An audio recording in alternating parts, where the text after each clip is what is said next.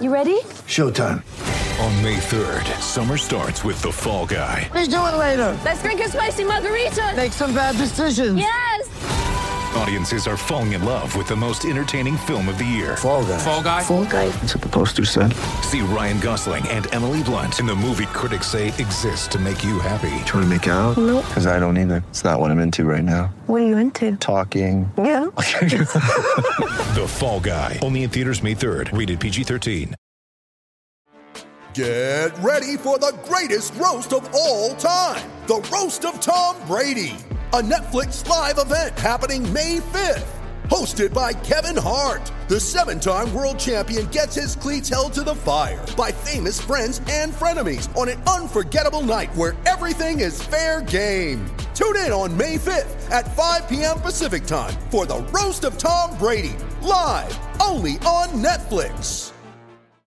Mother's Day is around the corner. Find the perfect gift for the mom in your life with a stunning piece of jewelry from Blue Nile. From timeless pearls to dazzling gemstones, Blue Nile has something she'll adore. Need it fast? Most items can ship overnight. Plus, enjoy guaranteed free shipping and returns. Don't miss our special Mother's Day deals. Save big on the season's most beautiful trends. For a limited time, get up to 50% off by going to BlueNile.com.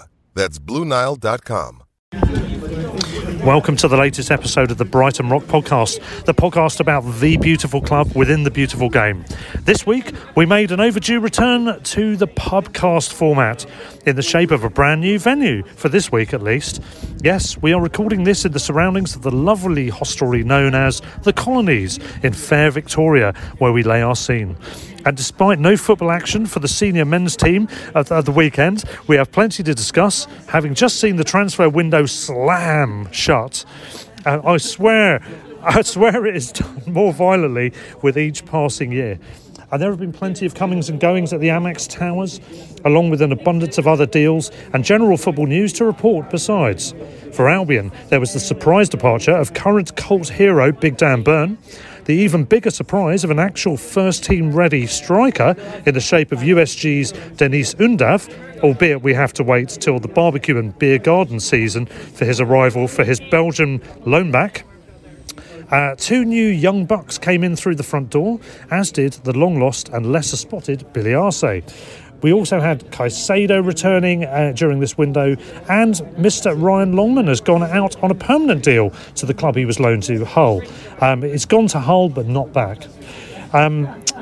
We also run the rule over Albion's Grand Visor, Paul Barber's recent fans forum in this episode, coming up later in the programme. And it's a welcome to my partner in podcasting crimes, Peter, and to our eternal guest, Raymond the Gent. How are we, chaps? Fine, thank you very much. Russell, sitting in a windy garden in the Colonies. Our table got moved, booked by somebody else, grabbed at 5 o'clock, I think. Your name has changed to Ronald, apparently. Yes, no, so I gather. And it would I just say, sitting out here, I'm beginning to understand why the window slammed shut. Because it's a little bit chilly. It should have slammed shut with us on the inside, shouldn't it? Oh dear, never mind. Well, anyway. Although knowing I like it, we asked for halfway through. Yeah, we're in the Colonies in Victoria. Nice pub. I mean, it is a bit chilly, but it's wind protected, so not too bad.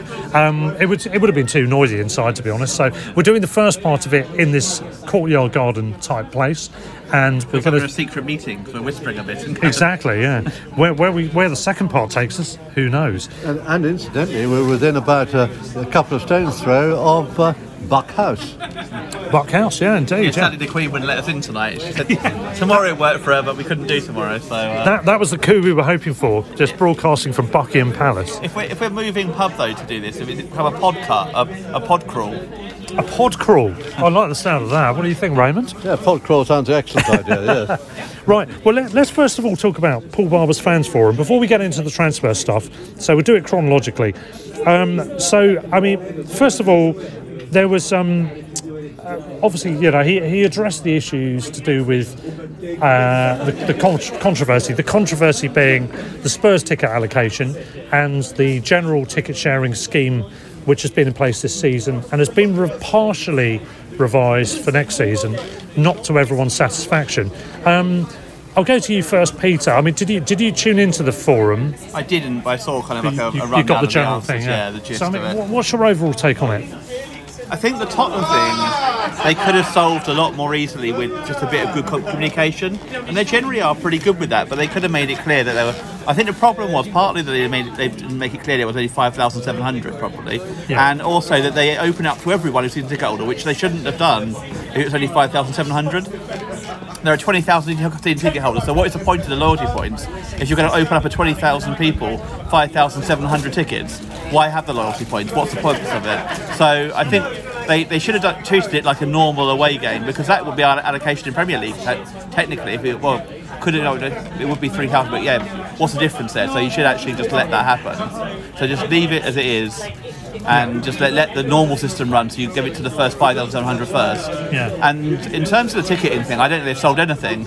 It's one game, it's like, speaking personally, I mean, I've seen comments from people saying, kind of, well, you don't buy a ticket to give away, that sort of thing, but I've had a lot of stuff going on this year that has meant that I've missed quite a lot of games this season, a lot more than I ever have before.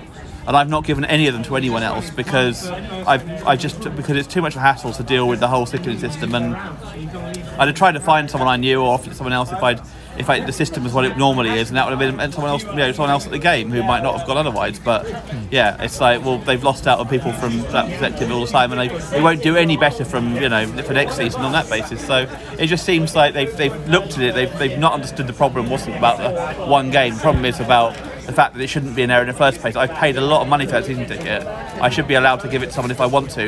If they would need me to record that online, fair enough. I can do that. I don't mind recording that online. Even paying a £5 admin fee or £10 admin fee from the person who takes ticket, that's fine. I don't have an issue with that. But for me, you have to give it away more than one game. Living in London, there's a fair chance I might miss more than one next season with the midweek games, Monday night games, that sort of thing. It's like it's a bit harder to get to, kind of from. You've got to take time off work potentially, and so it's not ideal.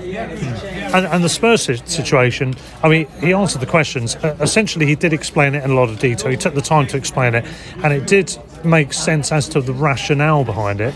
Essentially, as we know, Spurs were insisting that we paid up front for the additional 3,300 if we wanted to take them, and that's 82.5 grand. I think someone worked it out to be, whatever the figure is, it's something around that. He said tens of thousands, and you can understand they don't want to throw that away. He was at pains to point out that they consider that a very sizable amount of money, despite all the money that swishes around in the Premier League. I think they're trying to run things on a very tight budget, so you can understand the thinking behind it. I can. Yeah. However, you can also look at that and think, well, that's two weeks' wages for one of our star players. That's the issue here.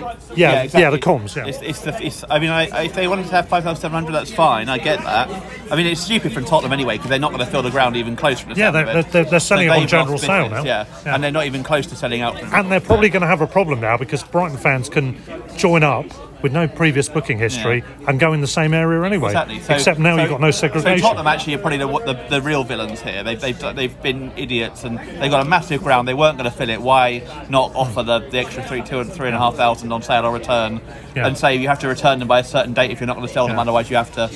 That would have been an option, but also the club didn't make anything clear in the situation. I mean, that was the issue. I would argue if they're that desperate for money, they shouldn't be selling. So this is going to go on to a bit of a rant I'll probably have later on, but they shouldn't be selling one of our youth prospects for 700,000 who's been a champion and doing really well this season. They should be looking to make a lot more money out of someone like that, Ryan Longman, which seems a crazy deal to give him away basically for less than $1 million when he's basically become we look at the money we pay Championship players like Webster and Mopé. Why are we then giving our players away Championship clubs who looks a really good Championship player at the very least for under $1 million? Yeah, I mean, we'll get into that more obviously later on, but it's a fair point, to be honest, in relation to this. That's more about the pennies. Surely you should be getting everything that you can out of those deals. Yeah, I mean, that's the thing. I mean, for me, the issue is 3,300 tickets. Paul Barber was at pains to say history doesn't support the notion of making that risk. That was the essence of his argument. But how often have we been offered 9,000 tickets? Well, I mean, he said that there isn't a history of us taking that. I mean, obviously you got the cup semi-final. Nobody mentioned that, but I mean that is a unique scenario. But if you take it in terms of club matches, just at a home or away ground, in terms of away games, he cited the 6,800 plus comps that we took to MK Dons in a League One promotion season with £10 a ticket. Championship promotion season, with with £10 a ticket and concessions on top of that, and there being no travel issues, all of which are pertinent points. Yes, none of that is relevant. But it's still to MK Spurs. Dons as compared to Tottenham. But it's MK Dons in Yeah. the Championship. We took that many with the right price point. This is 25 quid, but it's Tottenham and it's London. The other villain of obviously the piece is also the TV companies. So I think Yeah, ITV I mean, are showing this, yeah, and they refused to move it where Yeah, Tottenham were happy to, the FA were happy to, and we were happy to. Yeah. And so they've put a game. I mean, I'm struggling. I'm not sure exactly how I'm gonna. I will get home, but I'm not sure exactly the best way and how easy it will be to get home at 10 o'clock, 10:30 on a Saturday night from Tottenham. And I live in Charlton. For Brighton fans coming from Brighton, it's a ridiculous timing of it. Yeah. I mean, what I was going to say, I'll come on to that ITV thing in a minute, actually, because my other point was going to be, yes, will we sell 3,300 tickets? Yes, it's an unknown, because in the modern era, we haven't seen what we do. But from my experience, we take shed loads to London. Whatever we're given, we'd sell out. We sell them out quickly. He said it wasn't selling that quickly, but it's not selling that quickly, because a lot of people are holding off thinking we're going to have more than 5,700. It was never made clear at any point that was potentially our limit here. Yeah. And obviously they monitored it up to a certain point and then had to give Spurs a decision. And they've looked at the circumstances, the travel issues, and they've looked at the rate of sale. But the problem with the rate of sale is that is distorted by us all thinking we had more time and more allocation. That's that issue. And on the matter of the what was the thing about the travel? Yeah, I mean, people will perhaps source their own travel anyway. I put it to you that we may not have sold 9,000, but I think we might have sold about 8,000. Yeah. I'm almost convinced we would have sold that. And would he have been willing to write off 1,000 tickets worth of loss for the greater possible gain of those extra 2,300, for based example? on the season tickets, probably cheering the team on. Based on the season tickets, probably not. Yeah. Well, there we go. Anyway, but let's bring you back in on this, Raymond. You've been listening on that little debate. What's your views on it? Well, first, I think it was unwise of the company to ever, or anybody, to mention the 9,000.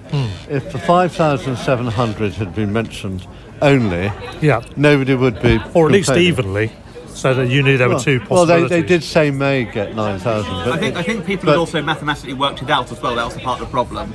But if they said 5,700 is our baseline, and we're negotiating to try and get some more, then I think that's fine. The problem is with the British Rail problems at the moment, added to the suspension of the Northern Line between Kennington and Moorgate, meaning that there's no easy way to get to London Bridge from there. That didn't help. The timing issue of 8 o'clock in those circumstances really didn't help. And the TV companies were, I think, being a little inflexible. I can't see what harm it would have done moving it half an hour earlier or something. I mean, it just might make the difference. And ITV really are the biggest villains here, ahead of Tottenham, aren't they? Because who watches football at 8 o'clock? There's no culture of that at all, is there? Maybe they want to set a new standard, a new culture. But I'm not interested in watching. It's the sort of thing that happens, you hear about in Spain, this happens regularly, but not over here. And the only time I'm going to watch an 8 o'clock kick-off on a Saturday is if it's my team and I can't get to the game. Well, there has been more and more talk of it happening, kind of like having a late Premier League game, which again takes less and less account of fans and more account of we don't care about, Well, we'll have to bear in mind that the Manchester United one in a couple of weeks' time.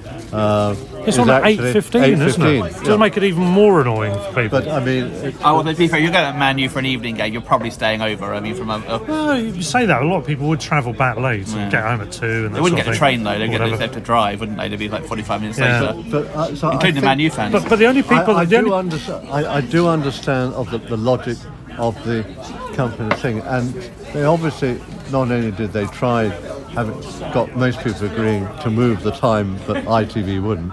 They did try and see if Tottenham would be prepared to advance the surplus ones on sale and return. Paul Barber was at pains to say, he made great efforts to try and get Tottenham to bend, and also he did make a very strong appeal to ITV personally to try and get them to bring it forwards, even by a small amount, and that would have helped. the paradox is you don't want this to be well viewed now because it will encourage them to do it again.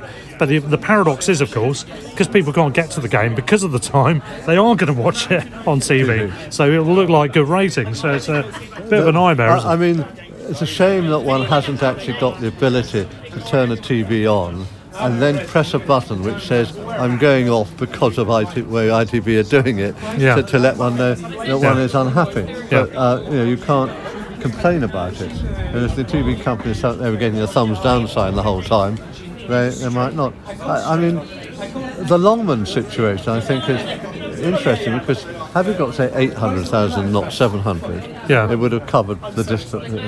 Well, we're going to get into Longman a bit later on, actually. We're going to get into the transfers. But from a fiscal point of view, it could have covered that risk. Now, he didn't know at the time he had to make the decision that we were going to get that deal. But I think the point you made is perhaps underselling him. Might have been doing it. I mean, the guy, we'll talk about him later, but he hardly played early because of an injury and COVID. He's played quite a number of games since. In that limited amount of exposure, sort of November, December, January time, 4 goals, 4 assists at championship level. Including one against Everton in the Cup, which would have interested a lot of people. Particularly as it was with his left foot and he's right-footed. Indeed, just moving on very quickly, before we get into transfers, which will probably be our next part, just one other bit as well. Dan Ashworth, it's all gone very quiet on the Dan Ashworth Newcastle trail. We don't know if it's all strategic in terms of the transfer window and whether any announcements are being made. Nothing has been said, and I don't think anyone ostensibly asked Paul at the forum, but it was raised. Oh, it was raised, and I got the impression it was kind of neutralised, which suggests that they don't really know, and it suggests the longer they didn't know, and it was asked. And the longer it goes on, the more you think, well, he's off, isn't it? Paul made the point that the company, the company club, is always has the thing that if people get approached, that they don't want to stand in their way. They'll let them know of the approach, and they'll offer them the opportunity to speak. Presumably also they've got to offer a decent amount of money for him as well. They can't just approach you for free. And as long as the approach is done through the appropriate channels. It said if you stop people, all it does, quite rightly, is to build resentment potentially. Exactly. The point is that some other people have gone off to talk and have come back saying no, they don't want it. David Weir seems to be one. David Weir being an excellent potential example. And I think in the long run, it's a long game, and I think it works to have that policy. It's the same with players. If you look at development, you'll give players opportunity, and you'll also give them the opportunity to move on. If you don't stand in their way, they're more likely to come to us. I've been saying before about White in the summer and Bissouma, I think this summer. I think probably he will go, and I think the sort of thing that happens there is exactly what you need. You don't want to have a closed thing where you don't sell anyone, because that's going to put people off joining. You want to have a kind of open deal where if the deal comes in as right. And by persuading them to stay for, say, another 6 months or whatever it might be, you might actually be increasing their value at the same time, because they're continuing to impress. Okay, the length of the contract's going down, but you may have extended that in the meantime anyway. And that brings us, we'll come back to Bissouma later, but those kind of deals. The other thing about the open door is if people know Brighton have an open door, they're more likely to join. Knowing that if they get they've got an out if they need it. They've got the dream job comes along. That Brighton will be open to it. So I think they're more encouraged to come. Just one final word on Ashworth. I mean, Peter, in a message I think a few days ago now, you listed some of the signings under Ashworth's period. We're talking here Lamptey, Cucurella, Webster, Veltman, Mwepu, Modder, Trossard, Lallana, Morpay, as you just said, Raymond, and Welbeck. And that's before this window. Before you talk about the young players as well who've come through and that sort of thing. Academy, Academy guys. He came back in under Ashworth, but he was signed under Houghton. Yeah, that's right. And the developments.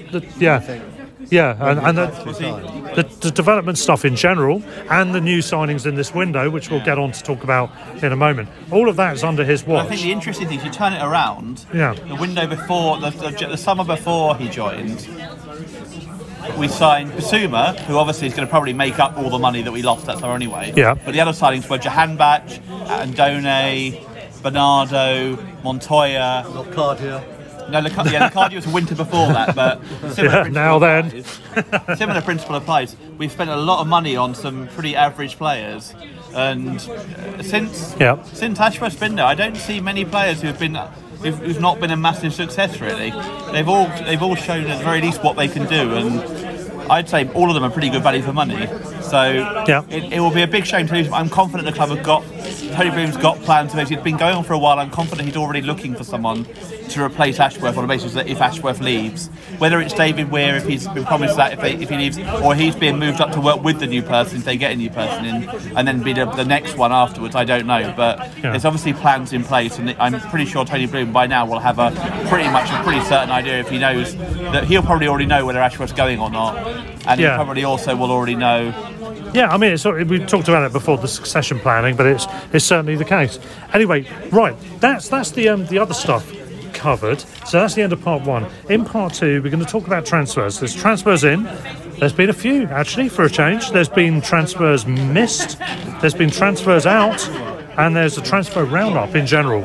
All of that coming up in part two.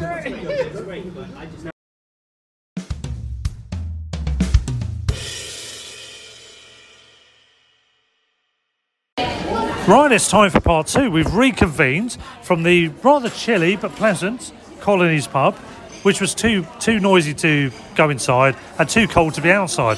So we went to Zizi's. Classic. My first ever visit to this chain restaurant. We've had our food. We're ready to chat, aren't we, Peter? We are, yeah. It's the first ever restaurant podcast, I think, as well, isn't it? Yeah, restaurant cast. Yeah. We were talking about doing a few different venues. We could do the pod crawl, but it could be quite fun, you know. And we could do the food crawl as well. Well, let's get into the transfer. If I have any more food, I might actually be crawling. And we were on the Peronis, by the way, just for reference. Let's get into the transfer business then. We're not going to advertise them particularly, though. It's like definitely not. The beer's all right, but it's not like. Yeah, exactly. We're missing the Gladstone, but due to TFL and their stupid shutting of train and also lines, the fact that and it's extremely cold. It's very cold. Yeah. We've reconvened elsewhere. We have. So we're still here. We're still with Raymond, and we're now going to get into the transfers. Let's take this step by step. Let's go with transfers out first of all from the Albion. So I'm going to list them. If I've missed anything, feel free to ad-lib. Dan Burn to Newcastle Desportivo FC, as I call them. Ryan Longman for a fee thought to be somewhere around 750,000, rising with add-ons to 1.5 million. I'd hope it wouldn't go down, wouldn't you? Yes, well, exactly, yeah. We have Kjell Scherpen, our goalkeeper, 18 foot tall. Trying to sharpen his wits. Yes, exactly. He's gone to KV Oostend, which I'm assuming is Ostend, as we know. Yeah. I think it's East End in East End. He's Belgium. an East Ender now. Yeah, he's basically got a West Ham of Belgium. The West Ham of Belgium. That's glamour for you, isn't it? And we've also seen our young buck, Laurent Tolai. London Albanian, I think he is. He's gone on loan for the rest of the season to Cambridge, who as a team are currently very much in the ascendancy, having recently been on a 5-match winning streak, only ended by, you've guessed it, a 1-1 draw at Fleetwood. Yes, that's right, I said a 1-1 draw, Peter. He's going to fit right in now based on the last game, isn't he? Anyway, so those are the outs. Have I missed anyone? You've missed one, but go on. We're going to come into in the ins as well. Okay. So yes, yeah. Denise. That's fine. Denise. La, la, la, la. Yeah, we'll come into Denise in a minute. He's the signing who's been reloaded. as well. But not on deadline. We've talked about Kozlowski. Yeah. We've talked about him. He's old news. And who's that, just for clarity? Kozlowski, our Polish guy. Exactly, yeah. And he's out on loan. Yeah, so Kjell's trying to sharpen his wits. Kozlowski's trying to polish his ability. And one of our young, and what's Laurent Tolai doing? Lamenting a better life. I would say I've got a really good joke, but I'd be mainly doing Talai. It would be Talai. Oh no! I wish you'd not bother with that. Terrible. You lined me up for it. It was terrible. I did to be fair. And the young You girl. I set them up. You spoon them over the bar. It's basically Albion, basically in comedy form. But slightly earlier in the window, the young goalkeeper we signed a couple of years back from Reading, De Bois, I think his name is. He's gone out on loan to in the National League. I think somebody like Leatherhead, somebody like that. Yeah. I think it is Leatherhead, yeah. And to clarify, we think that Andoni did stay at Cadiz, and there's nothing to say otherwise. Graham Potter said he was staying. Seeing as the club announced that Billy Arth returned, I'm assuming they'd announced that Andoni returned. They seem to like. Well. So are we going to talk about the outs then? Well, those outs. So any comments on that? I've hinted on my thoughts on Longman. I think we've not made the right decision there. I don't understand the logic of that decision. On price or on leaving at all? I think on both, I think probably is the answer. I think if they left it to the summer, they could have re-evaluated, given a whole season in that division, and his price would not have gone down. It would only have gone up. They might have had some other options. Yes, all right, Hull took him on and he wants to stay at Hull, but you can't tell me if like another team came to offer $5,000 more a week, he wouldn't have gone there, or $3,000 more a week, he would have been happy to go there as well. Your point was, if Ryan Longman was doing what he's doing at Hull, over a 6, 7, 8 more months period, how much would he cost to buy? Yeah. You look at what Hull have sold Jarrod Bowen for, what they're quoting on Keane Lewis Potter, and who we like, of course. Yeah. Friend of the show. I'm literally going to say that. Yeah. 20 million, Peter, I'm telling you. Yeah, I have to say, you were a big fan of Bowen. It was, and he obviously has done very well so far. And it's been Liverpool seems probably assuming it's not going to happen now. Diaz has signed them, but there's certainly clubs who are interested in. Yeah. But I just think that it just seems, what's the point of selling a player when you've got the money in the Premier League for 700,000? It just seems really odd, especially when the club's just been taken over by new owners who obviously are willing to spend money. Yeah, I mean, his star's going to rise more and more, isn't it? Over time. Why not just leave him there for the season? If you can't get the money now, leave him there for the season. You've still got a year in his contract, and then see what happens. Yeah. I mean, I don't understand the logic. And if we're going to try and, the whole thing about breaking even isn't just about bringing in these kids who come through and do really well at us. There's always going to be some who don't quite make it, but you sell for decent profits. But if you're selling one of our better prospects for 700,000, that just seems like false economy. I don't understand the logic of it. It makes no sense. If we get, as the generations progress, if we get 2 or 3 players or 4 players who we sell for nominal amounts, that all adds up to covering quite a bit of the running costs for the season. And it is very frustrating. Just for anyone that doesn't know, Asun, I can't remember his surname, Asun is the pronunciation of his first name. He is the Turkish Simon Cowell. He's a reality TV presenting star, hugely popular, hugely famous in Turkey, as in he's got millions of followers. He has... For Hull's sake, he's not a turkey. Yes, exactly, and I mean, I like that, by the way. Very good, very. But he's, by all accounts, he's written football criticism in the past. He's a massive football fan. They were talking about like 3-4 million fees for Hull players for overseas. Yeah. So why would they not have paid that for a player who was already in the club, already playing? This guy is Roman Abramovich with extra anchovies, but maybe less money, maybe. But he's got some money. And we should have milked him for more, shouldn't we, to be honest? Or should have As you said, you should have just sat on it otherwise, because there's no need, thank you very much, cheers. There's no need to rush into a sale. I mean, I think we could have pushed them for a 7-figure upfront fee with the same add-ons and tie-ins that we've agreed anyway. Well, exactly. If you look at it, if Longman had a season at Hull and continued playing who he was, and he was a Hull player and we were looking for him, how quickly he would have cost probably 4 or 5 million plus 10 million probably. How quickly does stars rise in the Championship? Yeah, exactly. If it give him a couple of years on that contract, they'll probably be quoting Premier League clubs 10 million plus. So I don't get why we've jumped into selling him so quickly. It's all about players, the right thing with players, that sort of thing. But why would it not have been the right thing for him to leave him on loan this season and then find him a club in the summer that would pay, and it may well have been Hull because they've got the money to pay 3 or 4 or 5 million sort of thing, which gives them at least that money then basis if he doesn't go to make it, and then we also don't have the money extra. And I, to be honest, he was one I thought might come into our squad next season. I thought he had a chance, yeah. He's been playing wing back. We lack an extra wing back. If you're going to play there. I mean, Graham Potter loves a bit of flexibility, a striker or a wide attacker who could play wing back. There's even an interview with him recently saying that, where he said that he started doing. He's been actually arguably metamorphosed as a wing back. Yeah. I mean, McCann suddenly saw the potential where he'd have more space to work in. How many wing backs in the Championship have the stats that Longman has? 4 goals, 4 assists, playing predominantly wing back. In a pretty average side of ball, he didn't play much in the early part of the season because of COVID and injury. Well, and also he's playing with strikers who probably don't score that many. So if he played with truly like quality strikers, he'd probably have more assists, probably, because he might well put crosses in there that aren't converted or something. Yeah, and most people will have seen his goal against Everton in the Cup. This is a well-footed player.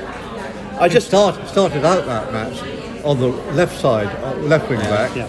During the game, he switches across to the right wing back, and it's playing at right wing back, cuts in onto his weaker foot on the corner outside the penalty area, and scores with his left foot one of the goals of the season. Exactly. And obviously you don't react on one game, but given everything, I mean, we clearly don't think he's going to make it with us in the short term. That's fine, I get that. But I think there's still better things we could have done to get more money out of them there. And the most sickening thing about all of this is he's mates with Danny Cashman. I had plans to get him on the podcast. And now it's all scuppered, isn't it? There's no way we're going to get him on now. Or if we do, it's irrelevant now, isn't it? If Barbara had known that, they wouldn't have sanctioned the sale. Exactly. We could have told them. We could have scuppered it in advance. I genuinely love to know from the Albion, and obviously they will never say it, but why they didn't wait till summer. What there was there that they didn't wait till the summer. Well, say, absolutely. It seemed very odd that they. I don't think there's any way that he would have gone down in value. Even if he'd been injured this season, he probably still would have kept the value he had now. So I don't get why. Yeah, and as much as Paul Barber might talk about the 80 grand for a game and that sort of thing, 700,000 for a Premier League club is nothing. It's basically peanuts. It's basically what you get from Sky for like 10 minutes of being in the Premier League. Yeah. It's not like we need the money, It seems to me we've basically thrown away a really good prospect to get £700,000 in this short term. And maybe, we've got a sell-on, maybe we'll have a sell-on. I'm assuming if we don't, we basically completely screwed ourselves over.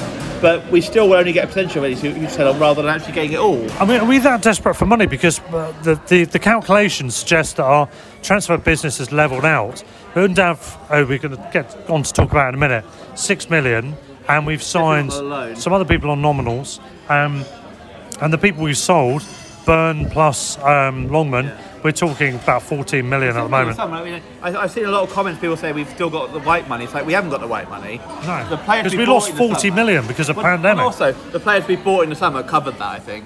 Wepu, Kukurea cost about 30 between them, I think, or sort of thing. And then plus like Seema, Sherpen, a couple more, weren't there, in the summer? Seema was like 6, I think. There were a couple more in the summer as well who I can't think of offhand at the moment, who we signed, who were like young players. And I think the club said they were going to cover one of our bar bills one day as well. So that's another 2 million. Well, just the two of us. Million each. We talked about Longman. On the Dan Burn subject, this was an interesting one on several levels. He's a Geordie. I think he's a Geordie. He's a Newcastle fan. Yeah. As a lad, he had a season ticket. He's die-hard in the world Newcastle fan. He made his name he came through Darlington in the North East, onto Fulham and various other clubs. He always looked a bit unlikely, slightly wasn't going to quite make it. I wasn't that convinced when we signed him. I wasn't quite sure what we were looking at really in terms of a reserve centre back. Yeah, he's a utility man, a reserve guy who was home at that point was home qualified. Yeah, that was the main thing. I think we needed a 4-stroke centre back who was home qualified under Houghton. And 2 remarkable events occurred. First of all, he stepped on to a degree far more advanced than we thought he could do in terms of his not only his flexibility, which was the earliest stage, but his ability and his prowess in his favoured centre-back position this season was fantastic. He owns Lukaku. I know he scored Lukaku, but he's owned Lukaku in one of those games there. Yeah. Bitoma and Sarmiento were the other summer signings so I think overall it added about they've also added value, yeah. So yeah, that's what up to 50 million probably. Yes, yeah. So I mean, it's been interesting because I didn't see this coming. No. I mean, I just didn't imagine for a moment our backup centre-back, who happens to be in the first team in a run of form at the moment, that alone would be enough for someone in Newcastle's position of a mixture of monetary wealth and also desperation would come in for him. Yeah. I thought they'd go for Tarkowski. I thought they'd go for various other kinds of But established... Burnley have got more reason not to sell Tarkowski now than we have to not sell. That's true. Even though he's out of contract in the season, I think That's the beauty, isn't it? We can afford to go, actually, that's all right. Because it's not But going if to we've affect been our us. normal position, we wouldn't have sold him to Newcastle. No, we wouldn't. We wouldn't have sold him, would we? And Dan Burn would have been professional enough to actually not. Yeah. I have no doubt that if we'd said no to Dan Burn, then he'd have been like fine and played on perfectly happily. But it's a remarkable story because on the one hand, I think it's quite a shrewd idea from Newcastle's point of view to get a local lad in. He's far better than any centre half they've got. Lascelles, Exactly. Clark, any of them. He is a far better player than any of But them. will he do it in Eddie Howe's setup? He He happens to be in He a does rich... lack pace. Yeah, he's in a rich vein of form, in a system and with a manager that he's very comfortable with. Can he adapt to changing managers, maybe changing formations, changing situations And that's where he's really with struggled the in pressure? past. With the pressure, Up against quick forwards. exactly. Traore As you being said, an obvious example. Pace is the issue. Where- Well, Traore won't be the when issue. you're but- like kind of a- yeah. Can you imagine him against Lamptey? Well, let's find out in a few weeks' time. But it's a remarkable story, isn't it, Raymond? Did you see this coming? And what's your views on I it? certainly didn't see Byrne going. I could see Duffy possibly going. I could see Roberts going out on loan and getting more experience. I might have even seen somebody coming in for Dunk, possibly, because of his leadership qualities and his proven pedigree. I certainly didn't see Byrne being one of them. And if somebody had told me at the beginning of January we'd get 13 million for Byrne, I would have raised an eyebrow or two. Or even after that Leicester game, which is the last game we played, like a week and a half ago. I think anyone would have expected that. I mean, it all came from nowhere, didn't it? It's been outstanding recently, and Yeah. on the one hand, you think, oh, that's such a shame because he's in a rich vein of form. We want to enjoy that more. He has got, as I alluded to in the intro, this sort of modern cult hero status because he's a bit gangly, he's a bit awkward, he's a bit unlikely, but he has been great. But he's also, I love Dan Burn. I'm really gutted he's gone in a lot of ways, but I think But he's going to be 30 in the deal May. is definitely right for us. Rather than 30 in May. Newcastle are paying for a player for 6 months. Yeah. You can't tell me that Newcastle will genuinely stay up and have, assuming they do, and have Dan Burn as their first centre choice and a half. No, next I mean, year. at best they'll have him in the same role we had him in. Yeah, for 30, whereas we pay £3 million for him, they pay 13 million, and he's 2 years older or 3 years older. He's going to be 30 in May, so he's 30 next season when the season kicks off. So you can't. There's no way anyone can tell me that's not. Given the centre half we have coming through, there's no way that I look at that and say it's a bad deal for us. Yeah. Unless we have a dreadful run of the season and go down because we've got no centre backs. You're right. I mean, they've spent 86, 88 million this window. The first window with the whole wealth of Saudi Arabia behind them. I've seen reports saying that they're going to be, really pushing the boat out in the summer transfer window. What's going to happen is that, 86, 88 million is going to be bloody chicken feed. They're going to be spending 200 million plus in the summer if they stay up. Well, there is then financial fair play. That's the thing, isn't it? So yeah, obviously they could spend everything. They could literally buy the best players in the world if they wanted to. But the issue is whether financial fair play allows it, and that's where. Yeah, well, Ashley did actually run a tight ship. So in the financial fair play game, they were in a good position going into the current situation. They're not like. Yeah, it's not unlimited. Yeah. And if they did it, they're then going to not spend the next year because they've got those 2 years will go, and then they've only got the years they spent a lot. The figure I saw quoted when the deal was first done, that they had sort of headroom, was 170 mil. Yeah. Yes, they spent half of that on. Well, they spent 90. Yeah, frankly, just under, 86, they spent half of that on. Frankly, I mean, I wouldn't say it's inspiring. Trippier's a good signing. Wood is decent, but hasn't had a great season this season. Trippier isn't exactly young, but will do a good job for them in a couple of seasons. Wood's not exactly young and has not a great season. Target's on loan. Burn will not go any further this season if they stay up, in my view. He'll be in reserve next season and then gone within a year and a half. Bruno Guimaraes obviously is a good sign. How suited he is to a Premier League relegation battle, coming from being a top half French league side. Debatable. Who knows? He obviously is a very good player. Full stop. Yeah, it's all because he's how will he react to being in a? He's a defensive midfielder with better stats going forwards, which is a bit weird. In a classical energy, how would he do in Stoke on a Tuesday night in February? You know, without Stoke on a Tuesday night bingo. Yeah. But how will he do? And that's what you've got to do if you're like in that position. If we'd sold Basuma for say 50 million, then buying from Lyon for 35 million or whatever the figure was, that sort of order would have been quite good business. So it would have been, but we've got the pressure that Newcastle have. Yeah. They've got to start winning games very soon. We're in a relaxed position. Yeah. So we can get onto the fact that I think we've this is the unique difference this year, isn't it? Different, In previous years, all of this has a different perspective because we're in a different position as a selling and as a buying. We need about 5 points probably to survive given recent numbers. But let's move on because we want to rocket through a few things here. So Raymond, final point on this. So Sherpen going out to I was going to ask you that. Yeah. I mean, he clearly needs to get experience. Because I think it's the club's policy to probably make Sherpen the number 2, but he needs more experience. They're obviously happy with him. He needs more steel, I think. They're impressed with him. And, I see what you did there. I would expect him, if he performs half decently, to be our number 2 next season to Rob Sanchez. But whether or not we send him out for another season, half season loan, next year I don't know. But I'm slightly nervous that we've really only got 2 goalkeepers. I'm not sure McGill is ready yet to be the third choice goalkeeper. Well, you can have recalls on goalies, so that's one thing we should say at this point in terms of exposing ourselves to lesser numbers. Total recall. Or... Yeah, total recall. Yeah, Sharon Stone and everything.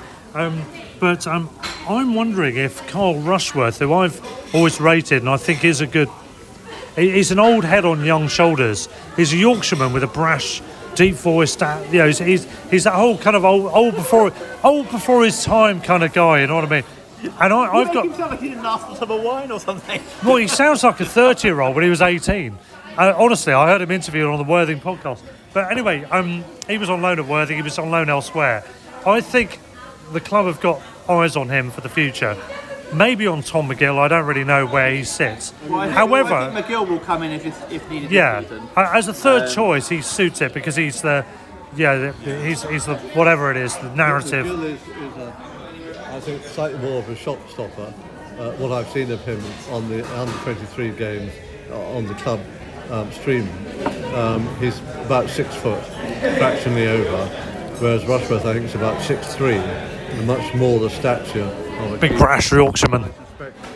More likely to be the sort of keeper who will come out a la Sanchez to claim balls, which is actually what our defence has now got used to, rather than having somebody like Ryan, who was a shot stopper. I think Rushworth is absolutely the future. I don't think they'd recall him this season. I reckon he's the future. He won't be. I think probably Rushworth will jump the League One next season because he's been so good in League Two this year for that of it. And we'll go to the Championship with the next loans, season. With goalkeepers, it's a bit different, isn't it? I think if they've got better ratings, better aspirations for a player, he actually doesn't get involved in the first team because he goes out because it's more important, it's more crucial. And he can't get minutes as well at all. Exactly. Well, also defenders as well. I think more further forward you can get minutes. Yeah. But you can bring on a forward later on or something for like 20 minutes or that. But with a defender, you want to do it either. So I think the back 5 probably are more likely. Yeah. But I think probably Rushworth will jump League One next year because he's been so good from the side of Walsall. They've been also talking about him being better than any keeper they've seen in recent times.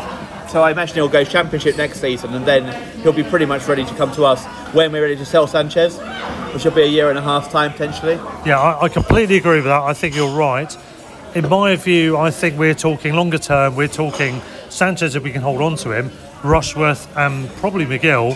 Steele at some point. Sherpen, of course, is very young. And Sherpen, yeah. Those 4 will be the future McGill is the one that's pending. And we've also just signed two, like a guy from Charleston, Beadle, who's basically very James Beadle, yeah. Yeah. And the guy from Ireland as well. Yeah, who's a bit younger, Cahill or something like that. Yeah. Not Jeremy Beadle, just to point out. And Hopefully not anyway. an Irishman called Cahill, that doesn't sound right. So we've got a lot of keepers coming through. Yeah. We've also got Dubois, who Raymond mentioned earlier. And yes, we've got a lot of keepers. Yeah, and very, very quickly on the transfers out. All be keepers. Some of them have got to leave as well. Isn't that the guy Tally? All right. Yeah. Well, moving on. You send it back. Lauren Tolai, who is one of the strikers, he's beefed up. He was prolific. He had an injury. He's had setbacks.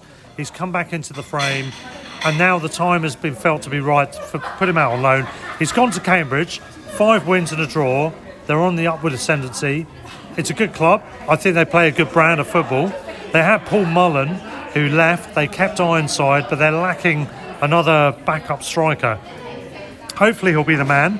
A good move, I think. Any thoughts on his... My one worry is that Jensen Weir's not played a lot there. So... yeah, he was there, wasn't he? He is there, but he... Still is, yeah. Yeah, but just like moving the mic back and forth. So that's my one worry is that Jensen Weir's not had a lot of game time there. Because of injuries and because of not getting the team, so I hope Tolaj gets a lot more time than he did, basically. I hope he gets more time than he has as well. Well, hopefully so. And Raymond, quickly on Tolai, any thoughts on him? Well, he was very prolific, as you were saying, mainly in the under-18s, and actually quite prolific for. He's been playing for Switzerland, sort of junior teams, and he's actually had quite a not a bad season. I think is it 8 goals or something he's scored in the under 23s this season.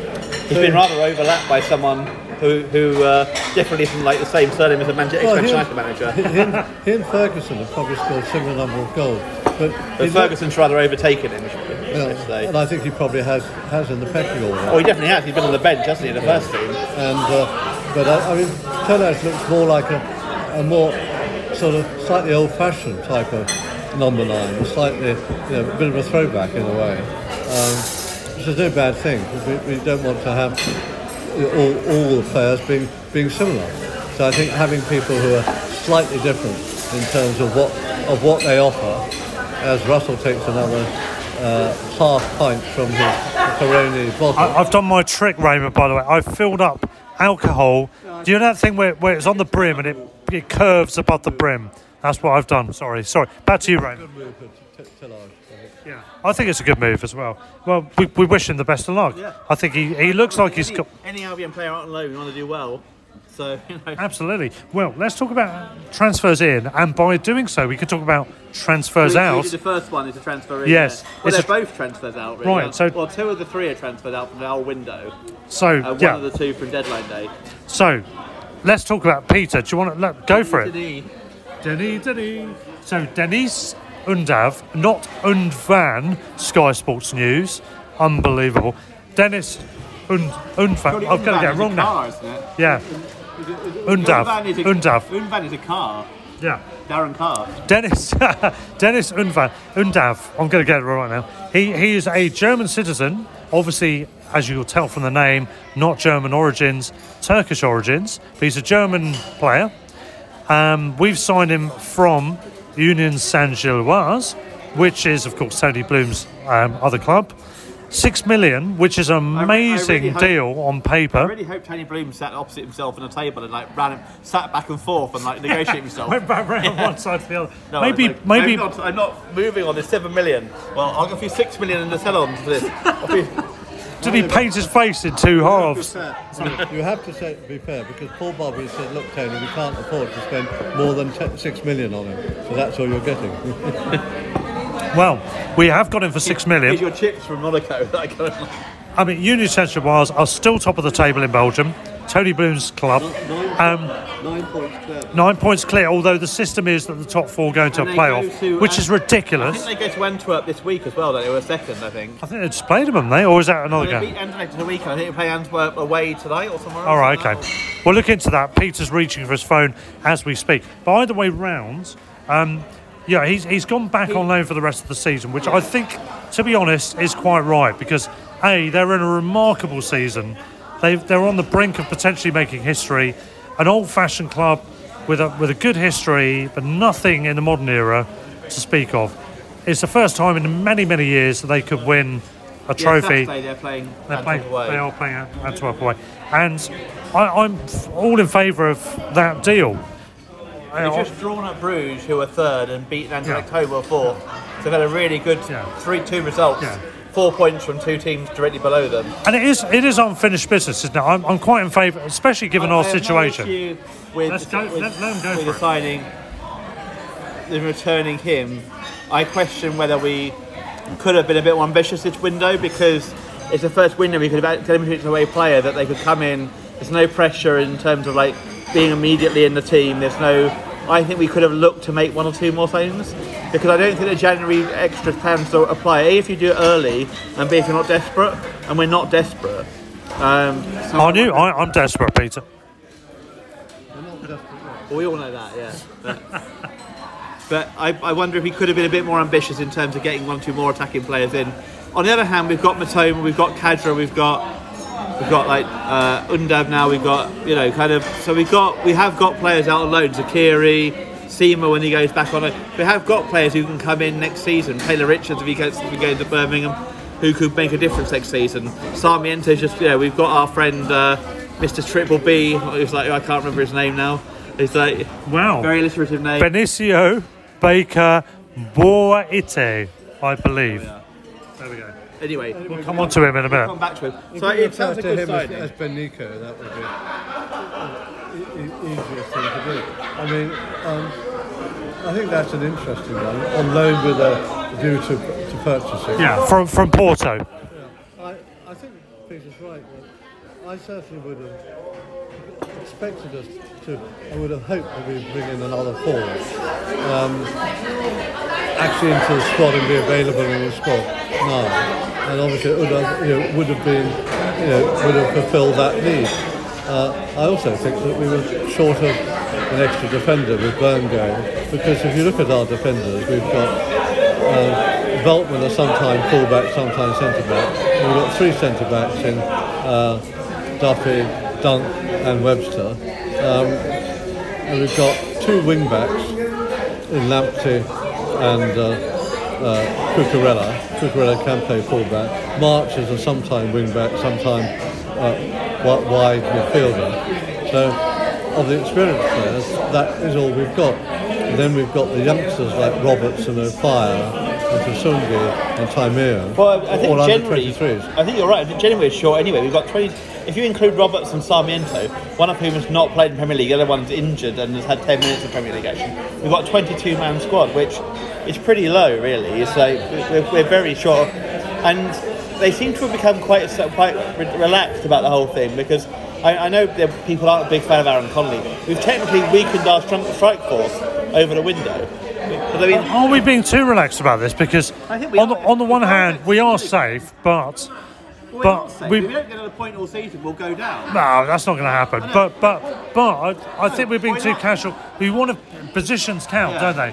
In terms of fiscal gain and kudos and attractivity for future signings in the summer. So if we finish in 16th, ironically, by we don't sign the better down again the table, we might end up actually not being able to get the players we want to get in the summer. Exactly. It's like it's a vicious circle, really. And I get January's not an easy window, but the fact is that while Welbeck was out, we didn't win a single game.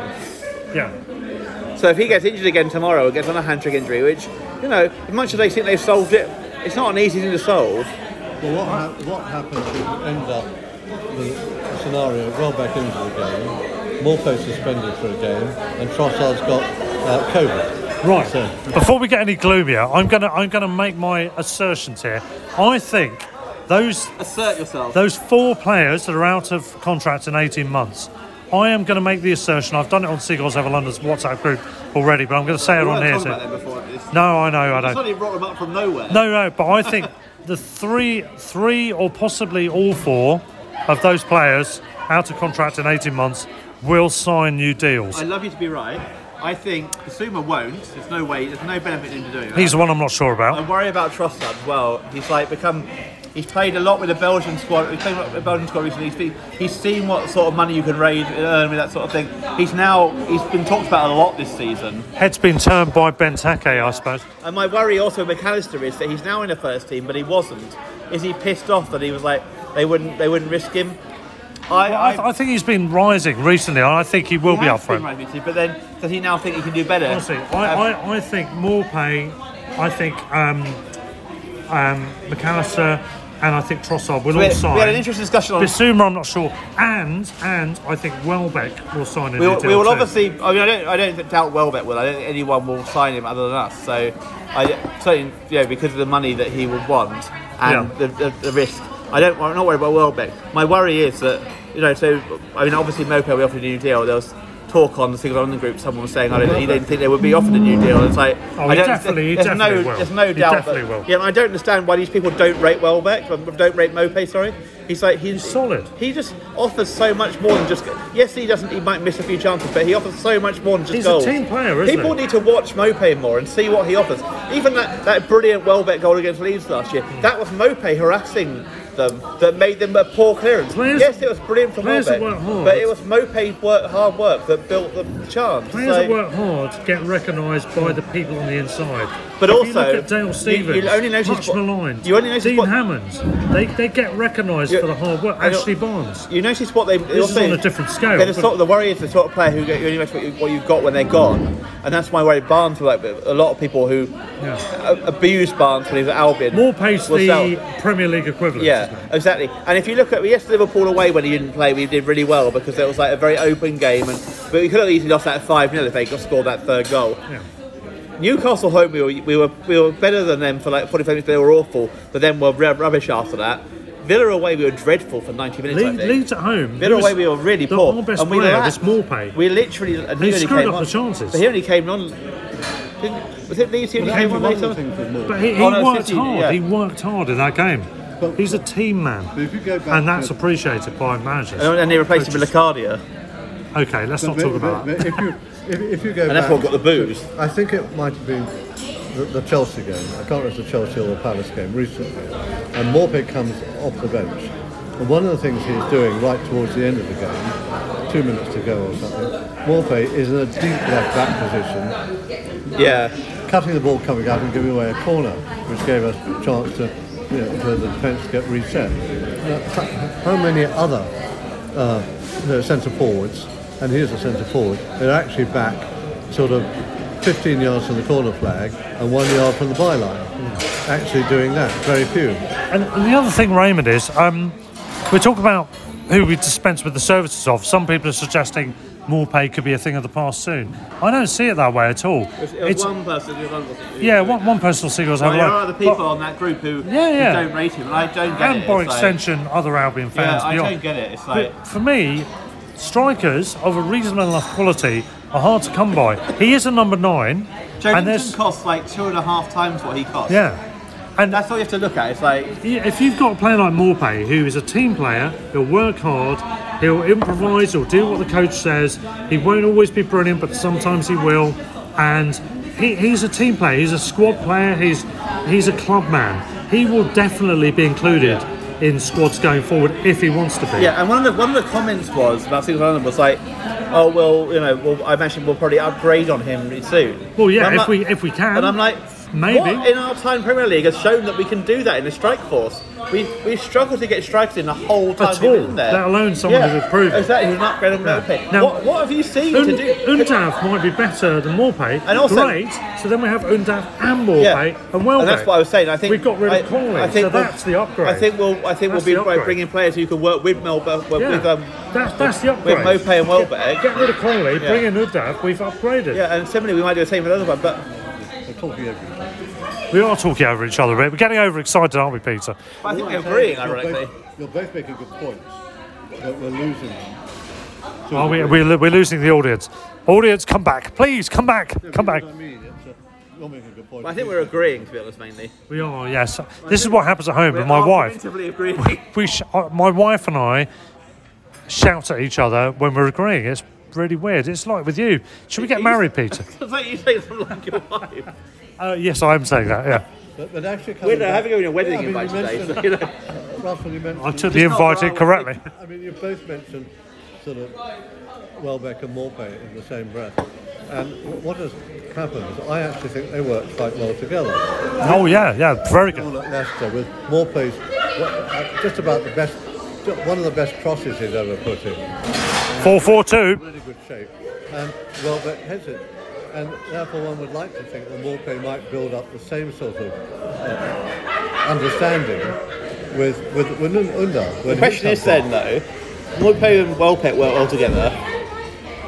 Can you play Maupay, Welbeck or Undav in the longer term, Trossard and McAllister in the same team? I think what you can do is you can probably play Undav and Maupay in the same team. I haven't seen enough of Undav to know which one would be playing off the other. What I do know is Undav is actually... But can you then play Trossard and McAllister as well? I think you can play either Trossard or McAllister. Yeah. But so you can't really drop either of them at the moment. So who do you drop? Well, Undav seems to me to be physique and style wise is very similar to Maupay. Yeah. So he's either a replacement, a backup, an alternative, or something like that. Isn't it? You won't play the two together. Short-term Welbeck then, or whatever. Yeah, it's like kind of. Yeah. Welbeck can make an impact off the bench, so I can see Welbeck being the striker, the forward who comes in to replace either. Yeah. So I do think where Maupay does struggle is off the bench sometimes. He misses chances more off the bench. I think he doesn't quite kind of get the rhythm of games. He doesn't quite get into it. Pace, yeah. Whereas he starts, he's good, but when he comes to the bench, he often has the worst games off the bench for half an hour. But I think you've also got to remember that by next season, Lallana will be that much older. It's his third season on a 3-year contract. 35, 36 next year, isn't it? Or something like that. And therefore, we've got to actually be so young of who is going to replace Lallana. And I think the person who will replace Lallana will be McAllister. Well, I'm not sure we'll do that directly, though, because I think Lallana being in that position is based on Basuma being next to him. I wonder whether we'll need two of Moda and Wepu. Basuma will be going too. Yeah, assuming Basuma goes, I think they won't be able to play someone like Lallana. They'll need two people who are more up and down, kind of forward, back and forth, rather than having one who's more box to box. Yeah. I think McAllister. Moda and Lallana or Wepu and Lallana, because they're not the same type of players Basuma. I think McAllister is the replacement for Lallana, effectively, isn't he? In terms of creativity, McAllister is the replacement for Lallana. Further forward, I think they can't. Further forward. I think they'll need to play a midfield two, who are Wepu and Moda, or Wepu and Alzate, or Alzate and Moda. I mean, I wouldn't be surprised if Gross doesn't go in the summer because his contract. I think he probably will, yeah. This summer, and therefore, if that happens, we need. And McAllister, of most of the players that we mentioned in central midfield, there is the one who actually tackles most. I mean, ignoring Basuma, but of Lallana's back with the interceptions. Moepu does some good pressing.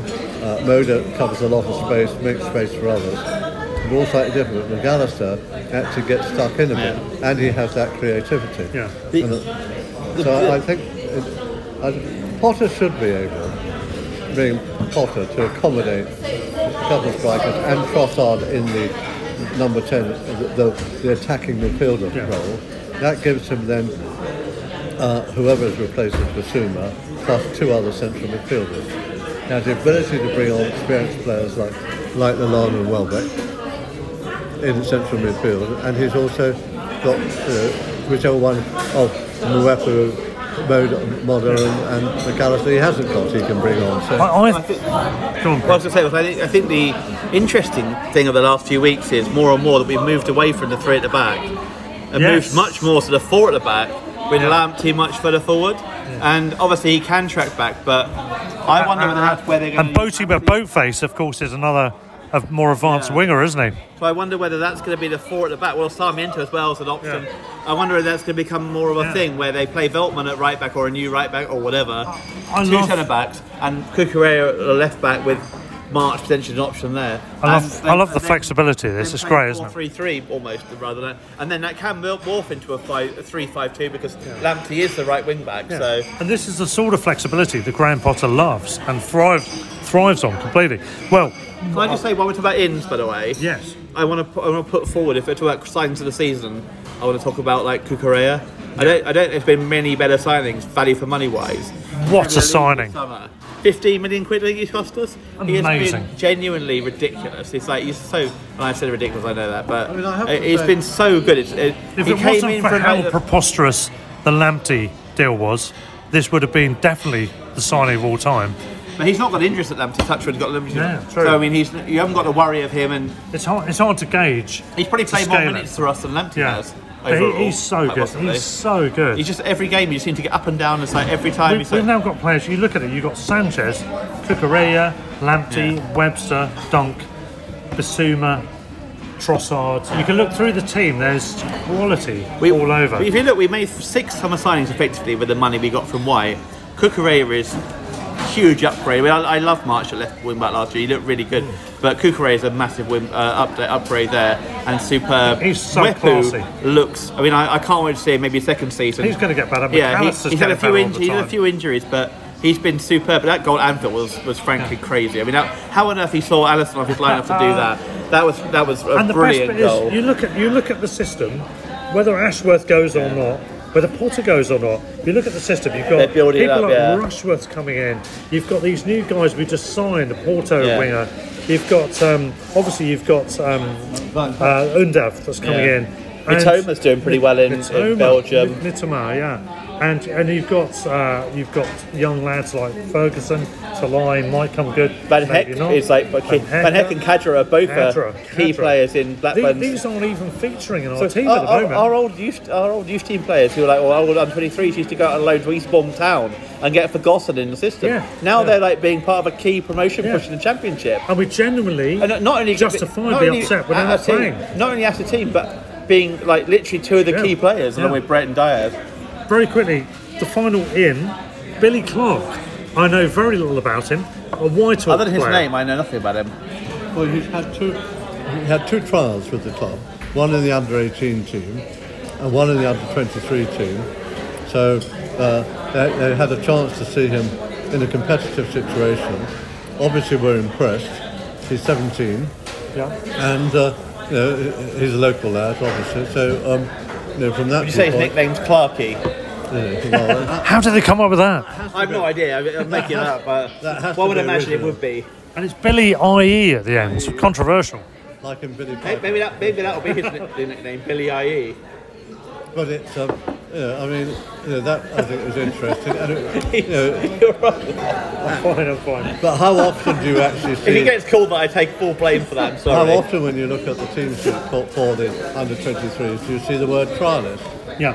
in there? So I'm glad they had a look at him and giving him a chance. We wish him the best. Peter, very quickly. What I was going to say very quickly is, you look at the lone team we have now, Sherpin in goal, probably Karbovnik and Cochrane as sort of fullbacks. With Ostergaard not doing that well, maybe Van Hecker and Clark at centre half. Ostergaard still on loan. Yeah, but he's not doing that well. So I know. Van Hecker and Ostergaard. Yeah. And Clark on centre defence. Yeah. Malumbi, Kadra, Kozlowski, Mitoma. What's happened to the Seema. other Polish lad, the fullback?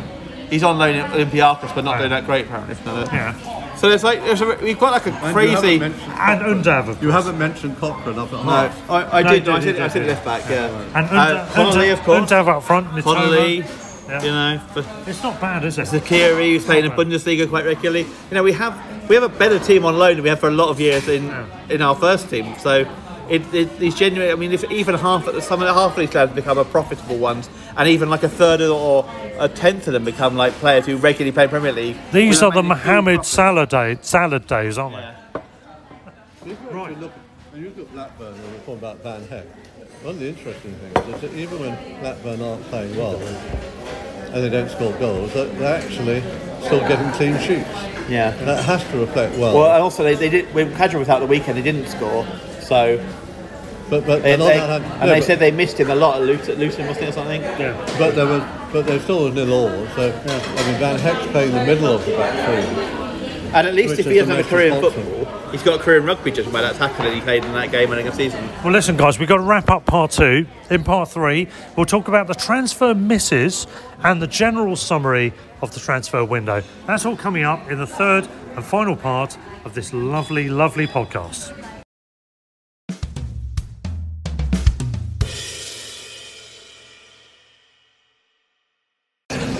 Right, here we go. Part 3.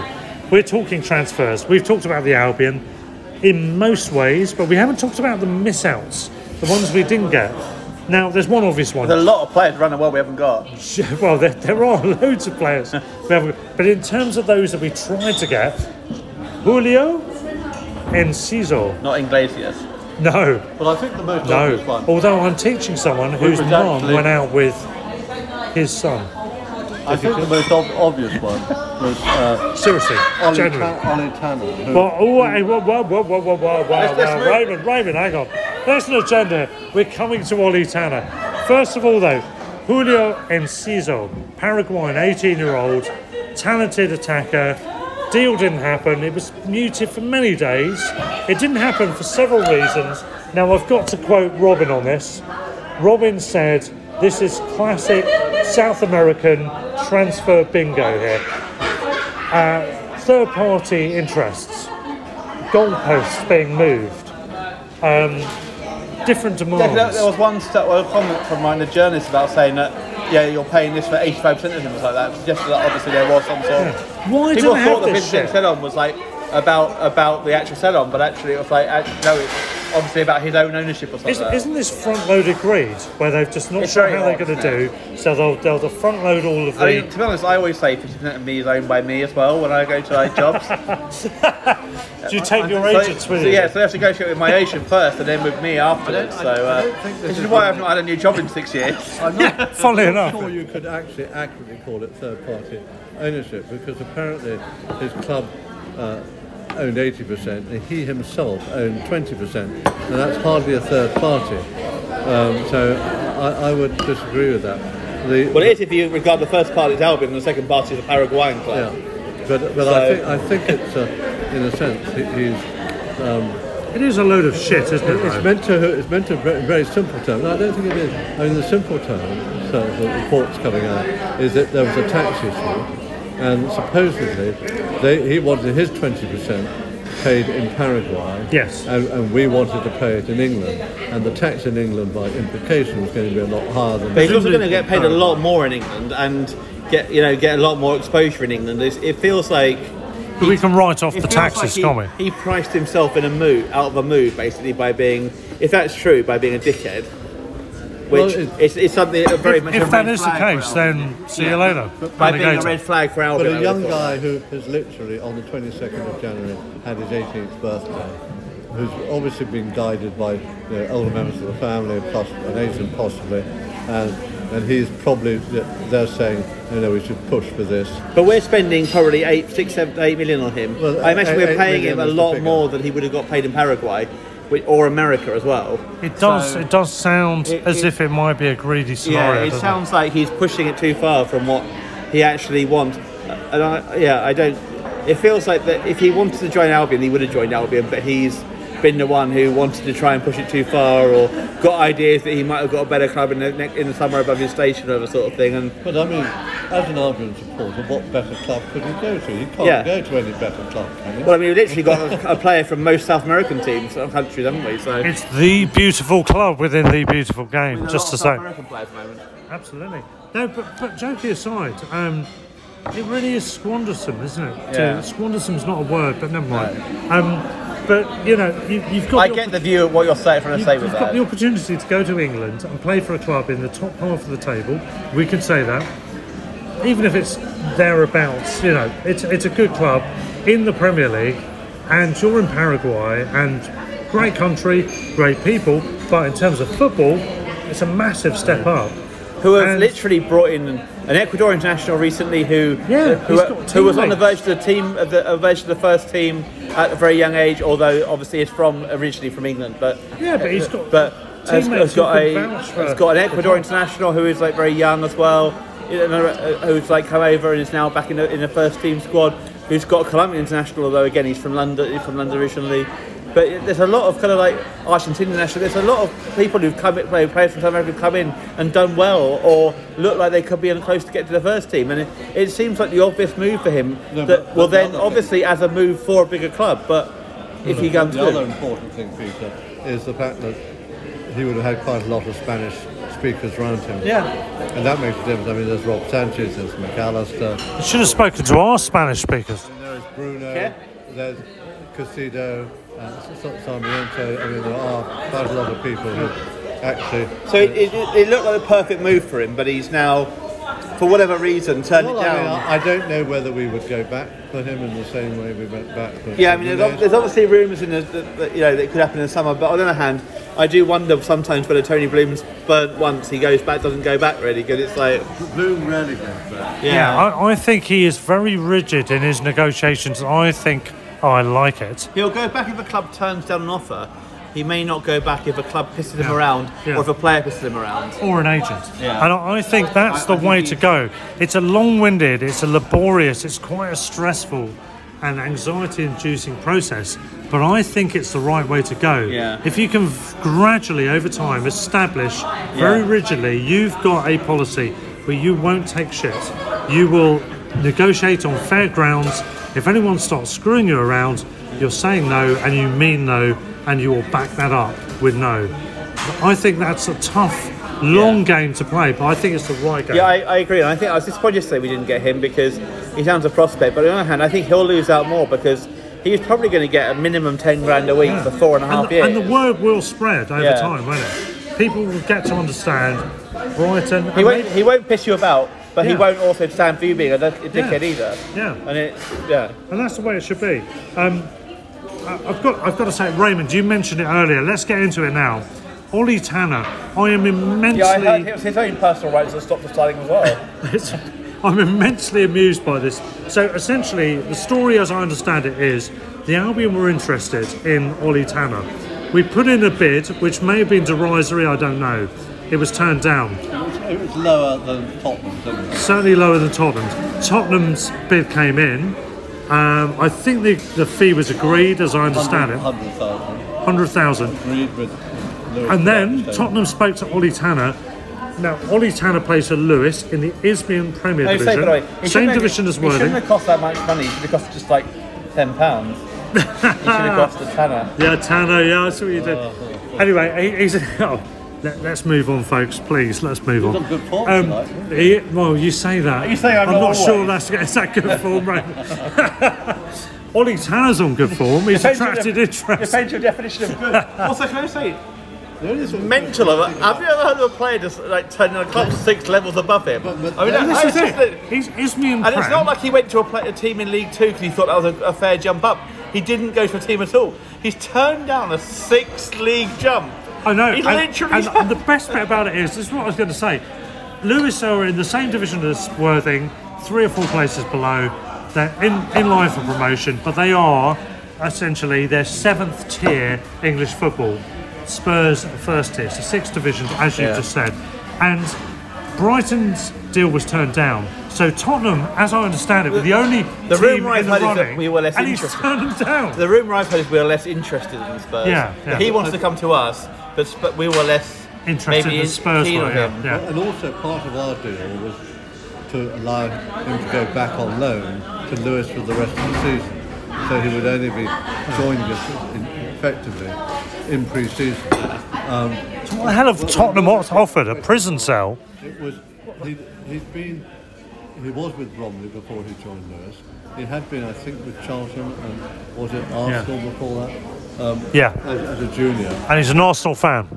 Just to mention about the turning down of the Spurs deal. Some tweets about Tottenham that weren't wholly complimentary. More to the point, well, actually, I mean, apparently he's talented. I know you saw him playing and were quite impressed with him. He's really good player. But it's obviously the fact that he was left Arsenal, left Charlton and left Bromley. One does wonder if there is some sort of flaw there in sort of other wise, in whether he has a high opinion of what his abilities are or he's being badly guided. I don't know. We haven't heard anything since, and certainly one had imagined that if he didn't agree with terms for Tottenham with about 3 or 4 days to go of the window, that we would have gone straight back in and got him on the original deal. Now, whether the deal is still going to happen in the summer, I don't know. On the basis, he can we're going to loan him back to you, so we'll still hold on to the deal. And I also don't know what the cut-off point, what level it is that the cut-off point is that you can deal outside of the window. No, I don't think you can. If you're a Premier League club trying to sign one, and just not bring him into the sub. I think the thing for me is I don't understand. Again, it's sort of a Longman thing. Why not gamble £100,000 on a player like Ollie Tanner? If he given the money we got Premier League, even if he comes like League One level, you might get $100,000 of a League One club to buy him back. Are we in a good bargaining position here? Because we seem to be outbidding or outdoing Chelsea and Liverpool and Arsenal and now Tottenham here.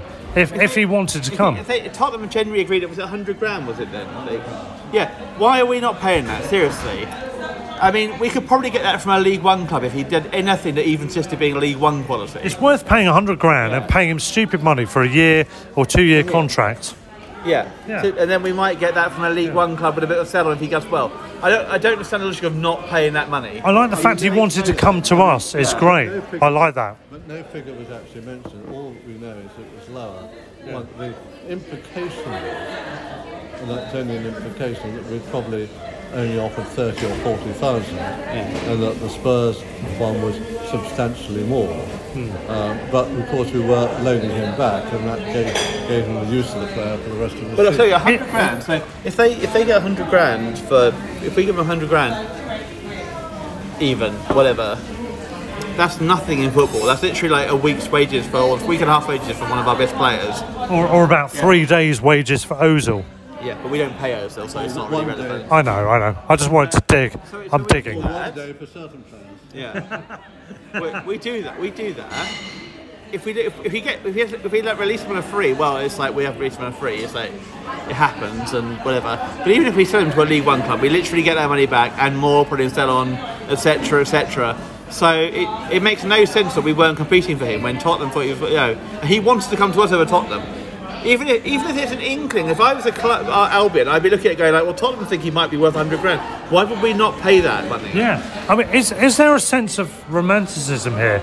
Because here he is, he's a guy in Sussex. So either there's a Sussex thing going on, I'd like to go to the Sussex club, or more likely, as an Arsenal fan, there's an anti-Tottenham thing going on here. Well, I think also could it be to the degree where you'd actually go, my career rests on this?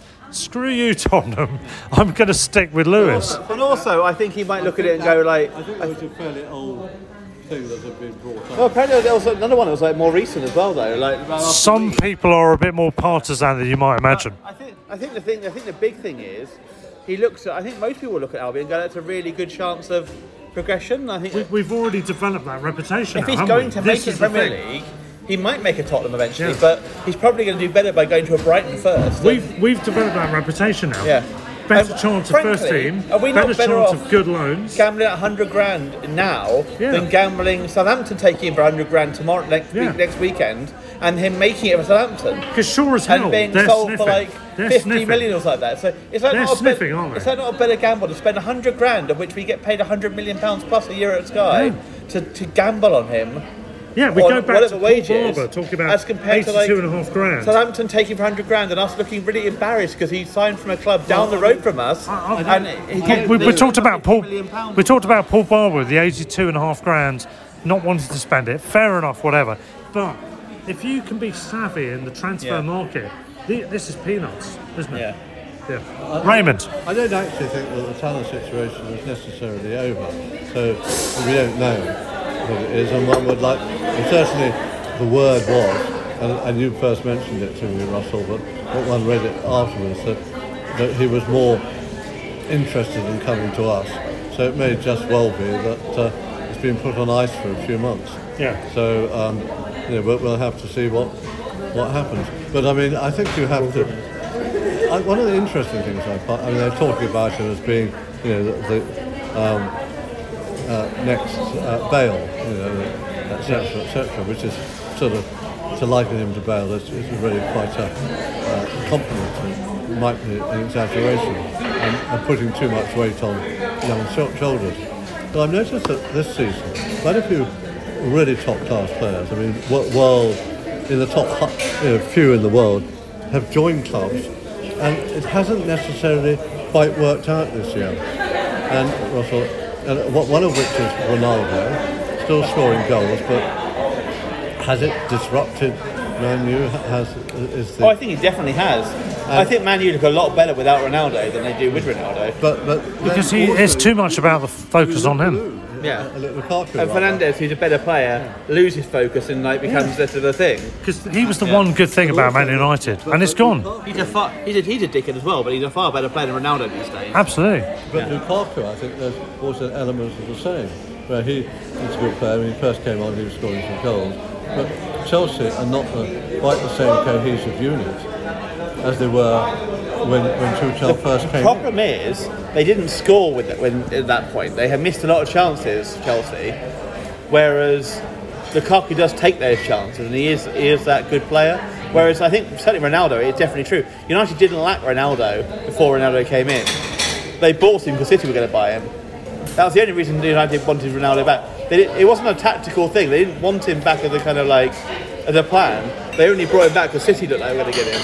And it was like they couldn't bear the idea of City having him. He does not fit that team. It's not the right reason to buy a player. No, it's not. Solskjaer had a team with the likes of Rashford and Greenwood, although obviously we don't mention him too much, but the quick young players, Sancho when he's brought in, I think Sancho's signing would have been a lot better if Ronaldo hadn't signed. No, I mean because Sancho's been frozen out. Yeah, but actually his whole signing was bought before Ronaldo came in because the whole idea was to have pace up front, but Ronaldo doesn't offer that. He's a greedy striker who, yes, he scores the odd goal, but he also does the odd goal. He's also for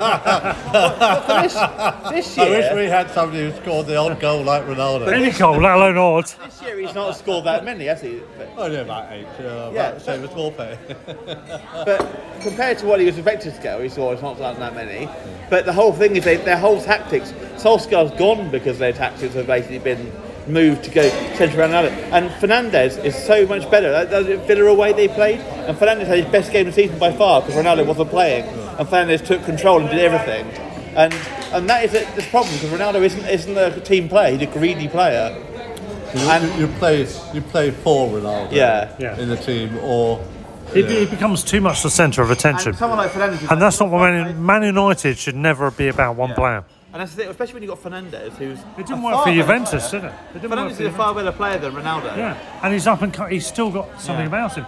Ronaldo's on the way down. Curiosity, how much would you put a price, a value on a club like Brighton? I mean, how much would you?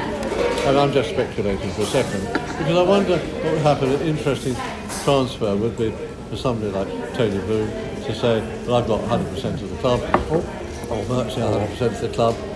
All right, now come play for Brighton. I'll give you 30%." I would value them at about, in reality, 350 million. I say more. I think Bloom's invested more. In my head, 10 billion. But I think in reality, 350 million. The grounds cost more, and the ground. Yeah, I know. It's real estate in Brighton. Yeah. Anyway, let's move on. Let's quickly go through the rest of it. Right. So, transfer roundup. Perhaps. Who have we missed out on? We missed out on Coutinho. We missed out on Eriksen. Well, we missed out on Diaz. So Eriksen, you've mentioned Eriksen. There we go, Raymond. There's my first one. Yeah, it's the signing of the winner. I really hope it works out. I worry that obviously he's coming back in professional when he was like, you can't do that, and I worry that he's allowed back in because it was obviously the horrendous story of the summer, but football-wise. But I would love. I mean, barring when they play us next season, hopefully. And I like Brentford, the club as well. I really hope they do well and stay up and have a good end of season. But I really hope that he does well there. And yeah. I mean, for anyone that doesn't know, onwards that he plays against us, I really wish them well because I think I really like Eriksen as a player. He's a fantastic player, and it was obviously terrible what happened to the Euros. Yeah. If he can come back in a club that's nice, I'm so glad he didn't sign someone at Newcastle like that. It's like I'm so glad he's not for Brentford. It's a really a likeable club rather than a dickhead club. If people haven't been on planet Earth, Eriksen collapsed at the Euro 2020 tournament in 2021, so last summer, and he was fitted with a fibrillator installed within his body, which meant that he can't play in Italy under Italian rules, but he can play elsewhere. So he became a free agent from Inter, and in the end, it was Brentford who signed him. Thomas Frank is one of his former managers. He's Danish. Eriksen's Danish. And the statement... I've got quite a few Brentford players as well. Yeah, indeed. They've got 6 or 7. And their owners own a team in Denmark as well, absolutely, don't they? yeah. Midtjylland, That's right. And Thomas Frank said, we have taken an unbelievable opportunity to bring a world-class player to Brentford. He hasn't trained with the team for 7 months, but has done a lot of work on his own. He is fit, but we will need to get him match fit, and I'm looking forward to seeing him work with the players and staff to get back towards this highest level. They won't get much from this season, but it'll probably be like next season before they get their big... I think that we've only got a 6-month contract or something.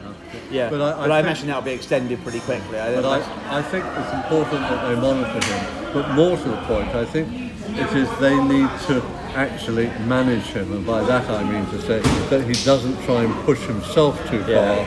And that's the hardest thing, with particularly a young person who does it, who probably thinks that over it, I'm fit, and this, that, and that. A bit like what we're doing with Lantern at the moment. Yeah. You might play. You might start a game, but you then come off an hour or 70 minutes, and then the next game you're on a bench and you come on 25 minutes, and you don't have like I think you play every game. They've got to say, look, they're monitoring his heartbeat, they're monitoring his recovery during the game. They've got to be able to say, no, fine, you've done enough, and bring him off. And I think he won't start a lot of games this season, or maybe even feature a lot of games, but he'll... But I think it is very careful monitoring. I mean, Bob, you remember, is a friend of mine who had sort of quadruple bypass heart and had been a very good footballer and could have played for Chelsea or Brighton, both clubs being interested way back. And he had one of these things that gave him a sort of boost that they're now talking about for Eriksen.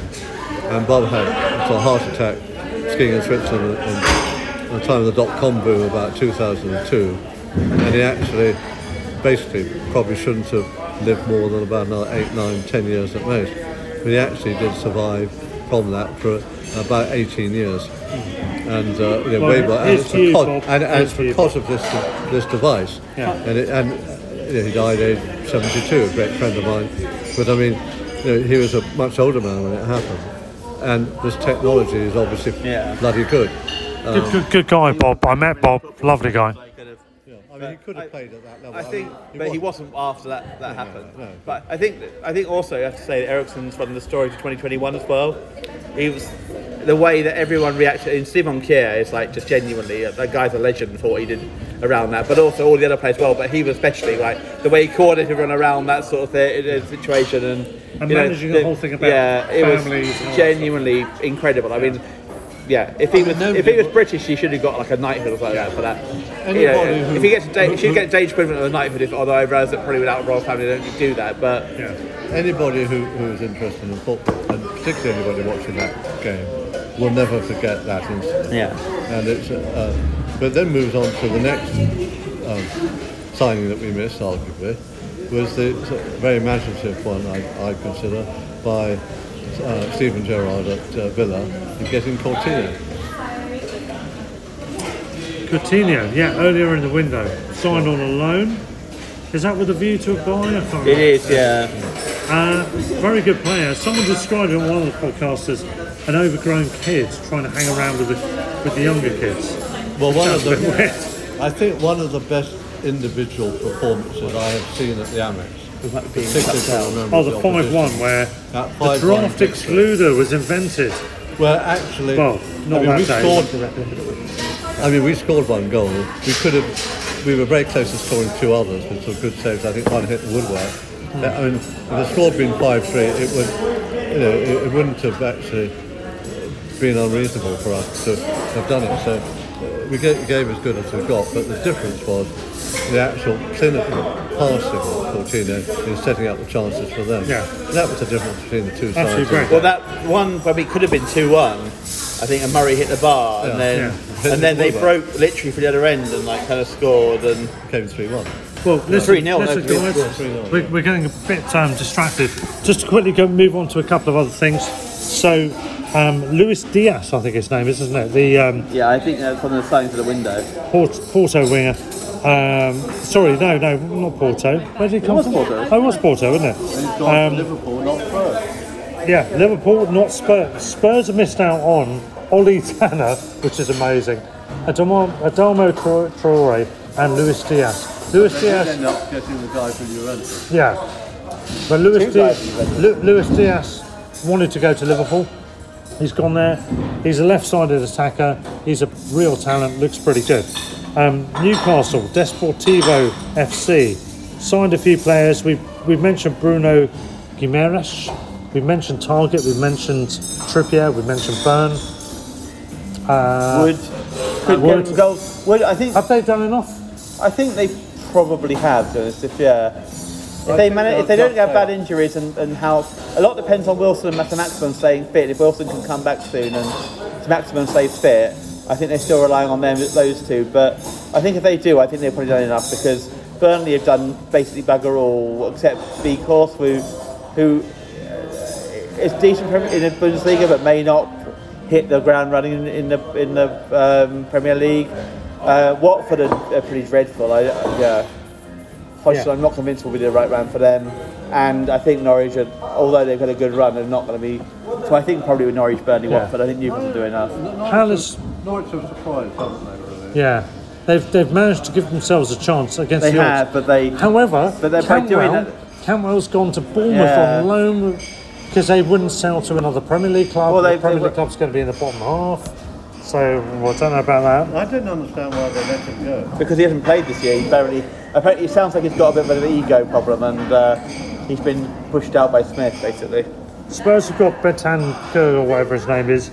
Lingard is staying at And Man United. Kulusevski as well. Yep. Got. Lingard's staying at Man U.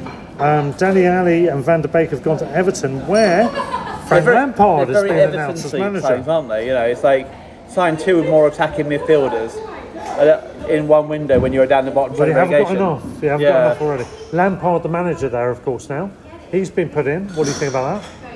I think it's a risky one for this season. I think longer term might well be a good appointment, but they're assuming they're not relegation battle, which I think they are, because they've not got enough points to not be in a relegation battle. So I think it's a risky one for. I wouldn't want Frank Lampard in charge of us in I think it's risky for him actually because if it agreed too. Yeah, I agree with that as well. I think risky for him if it doesn't work, he'll struggle getting a job. So. Yeah, risky for him and risky for them in the short term. I think he'll do better next season if they kind of stay up and they give him some money. But will they give him the money? Will they give him the money? I don't know. Everton seemed quite. But the Dele Alli deal is about the weirdest deal I've ever seen. I think they'll survive. I think they'll survive. I think. I think there's a lot worse teams. Yeah. I think Burnley is screwed because the number of games in hand is not good at this stage. No, if you have that many games in hand, it's not a good thing. Norwich will drop regardless. And I think Watford will as well. I think Watford, if it's not Watford, then Newcastle, great. I mean, one feels I think it's Burnley, Watford and Norwich. I think Newcastle will be okay. Will stay up, but it's sort of... Yeah, Leeds, Palace, Villa... Yeah, they didn't quite get they could have pulled themselves completely away by beating Newcastle and said they lost to them and they kind of didn't quite pull away. Just firing through Alvarez, they've signed from River Plate. Sounds a very exciting prospect. It's like, on loan back I wonder if he'll have a year on loan in Europe next season and then before he actually moves to City, because it's quite a big jump to go from a top team in South America to the top team arguably in Europe, if not, or certainly one of the top 3 or 4. If you go to Brighton's one thing, but coming to Man City is a massive jump. Massive move. Can I just quickly move on? Wraith Rovers. There's been a lot happening in the last couple of days on Wraith Rovers. Scottish side out of the top 4. Not something you thought you'd say in the podcast. It's not often. However, it's all fucking kicked off, isn't it? Eh? So let me read this to you. So Val McDermott, who is a female Scottish excellent crime writer. She is. Yeah, I've read her book. She's really good. Yeah. She's very not that relevant situation, but she writes some really good books. She's brilliant on Question Time and all that. She has put a tweet on today saying, "I have this morning ended my lifelong support of Wraith Rovers." Yes, it's not just a sponsorship. She's completely support. She stopped her season ticket and that sort of thing. She's of Wraith Rovers over their signing of the rapist David Goodwillie. I have cancelled next season's shirt sponsorship over this disgusting and despicable move. She sponsors the away shirt. By the way, her dad has a stand named after him because he did a load of... she sponsored the whole thing, didn't she? No, her dad was a chief scout for many, many years, so they named a stand in honour of him, and this is his daughter. Anyway, and she said this shatters any claim to be a community or family club. Good Willie has never expressed any shred of remorse for the rape he committed. His presence at Starks Park is a stain on the club. I'll be tearing up my season ticket too. This is heartbreak for me and many other fans I know. Wraith Rovers Rape Crisis Scotland have said, we are surprised and deeply disappointed that Wraith Rovers FC are happy to send such a clear message of disregard. Right. So the other thing from Wraith Rovers was they said footballers are role models, particularly for young people, and it's not okay to have someone in this position who has been found by a senior judge to be a rapist. This was a bad decision that sends entirely the wrong message, and it should be withdrawn. That's from Rape Crisis Scotland. And I get this, but they were obviously accepting the fact that he played for Clyde before. I get Val McDermott's view because he came to their club. Yeah. But he was playing for Clyde before for 5 years, I think, or something like that. So I'm like, I don't understand the Rape Scotland's view and that sort of thing, because he was. I get Val McDermott's view. Her view is, I don't want it at my club. I get that completely, and I agree with her. I get completely that point of view. But from Rape Scotland's point of view, why were they not about it last season when he was at Clyde? Why were they not completely taken about it before that? You know, they may have been, but it's like, well, you know, if he stayed at Clyde, would they have still been commenting on him at this point? Yeah, that's a good point. He's been at Clyde for like 5 years, I think, or something like that, and been pretty good player. He's a former Blackburn player, wasn't he? Yeah. But yeah, I think anyway, but for Val McDermott, I completely back it because it's like, I would not want someone like that in my club, and I get that completely. Money into the club. And if she's not just a fan, is she? Exactly, and she's obviously someone who writes the novels about people like that, who will then be looking at it going like, well, why would I want someone like that in my club? If you didn't. But for Rape Scotland, why are you not for every day saying about David Goodwillie anyway? Are you doing that? I don't know, they might be doing it. It might be like writing press releases about him every day, but he was at Clyde before. It wasn't like he was out with a club before. He was at Clyde before, so... Yeah. So are you actually insensitive to say that somebody, this is unreasonable sort of standpoint, so somebody who makes money out of writing about those sort of events perhaps shouldn't be making money out of writing about those events if they then actually are going to castigate somebody for buying a player who has been found guilty. No, I'm not saying that in any way whatsoever. All I'm saying is I understand where she's coming from, and even more so because she's writing about those sort of people, because she couldn't justify it. That's the point I sorry, I thought you were saying. And I also think that I don't understand Rape Scotland view too much, because they're saying that why weren't in Clyde? Where was the view? Obviously, when he signed for Clyde, the view, but why was there a view all the time with at Clyde? Is it just his move that's a view? I don't understand. I don't know. I don't know. Honestly, don't know. Let's move swiftly on. A bigger society issue, in a sense that I'm always slightly worried about the amount of almost kitchen sink drama on TV. How much there is about people murdering people, this, that, and the other, and that happens in real life. But actually, when I'm being entertained, I don't actually particularly want to see it, and also I don't want to actually almost imply by dramatising things that this behaviour is all right. I think we're getting into we're drifting into a slightly. That's a massive issue, Raymond. I think I'm going to disagree with you on a number of issues here. It is a massive issue, and I think this is about how you address what the material is. Almost needs to address that. I think. Well, listen, we got to move on. So very, very quickly, last couple of subjects. Worthing FC. Peter, we went down to that game and we won-alled them, didn't we? And they've had another one in a recent game since. They did beat Folkestone Invicta in that game, that big match, 3-0.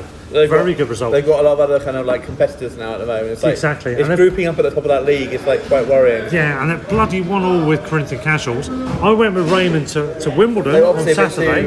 Guess what the score was?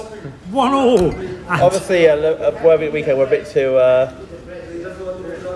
They're either too Corinthian or too casual. I'm not quite sure which one. One or the other, or both. Or having a Brazilian. Still stop people, but it was occasional almost. It was. I was quite impressed with the Wimbledon Stadium. I thought. Yeah, it was a great day, wasn't it, Raymond? Really enjoyed it. and it's a good stadium. It's got nice concourses indoors. They drew 2-all with Cheltenham tonight. What? Brilliant. What was the score? 2-all in the end. 2-all. They got that for another draw. But not a 1-all at least, though. But anyway, so they remain two outside the relegation zone. Go on, Raymond. Go on. Anyway, I actually thought it was good. They have a very nice bar down in the sort of basement down the southwest end, with a good range of beers, all nicely chilled, by the way. I noticed, Russell. Oh yes. Very well chilled, and it's good because one could go into the bar before the game, one could go back afterwards and let the crowd. There was a very good crowd, 7,800, of which about 800 were Shrewsbury fans, which I thought was quite impressive for a club that's sort of risen from the ashes relatively recently. And there was a very good atmosphere. And it was a good game, not that many fouls on either side, and some quite good football played. So, and I'm up to 84 out of 92 again, off the back of that. Peter, you're on about the same, aren't you? I think I'm 85, 86, I think. I've lost. All right, show off. Anyway, more on that later. We've got to wrap this up. It's gone on a while. Transfers, overall, I'm happy. Yeah. You also, happy? I'm happy longer term, I'm not happy short term. And Raymond?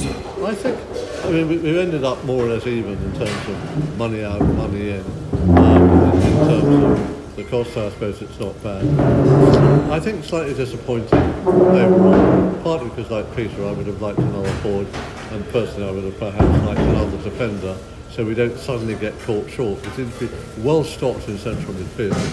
Yeah. But actually, in other areas of the pitch, if we had a few injuries, I mean, it wasn't that long ago that we had Duffy and Dunk and Webster all injured, and we were really struggling. It can all happen. It can all happen. Veltman was struggling with injury. Well, let's wrap it up there. But anyway, thank you for your input, guys. Peter, Raymond, it's been a pleasure. Thank you for joining us. Have you enjoyed it? And yeah, well, thank you very much. No, I hate joining you. Oh, thank you. We'll possibly do some content on our Seagulls Over London event with Dick Knight. Lined up at also, Dick. We have the very same coming up next week. We have Dick our special guest. It may be a double bill because I've got a feeling he's going to talk quite a bit. And we can do that as well. Yes, it's a recipe for disaster, isn't it? But for this episode, let's wrap it up. Stand or fall. Up the Albion. Sports Social Podcast Network. Okay, round 2. Name something that's not boring. A laundry? Ooh, a book club. Computer solitaire, huh? Ah, sorry, we were looking for Chumba Casino. That's right, ChumbaCasino.com has over 100 casino-style games. Join today and play for free for your chance to redeem some serious prizes. ChumbaCasino.com. No purchase necessary. Void where prohibited by law. 18+ terms and conditions apply. See website for details.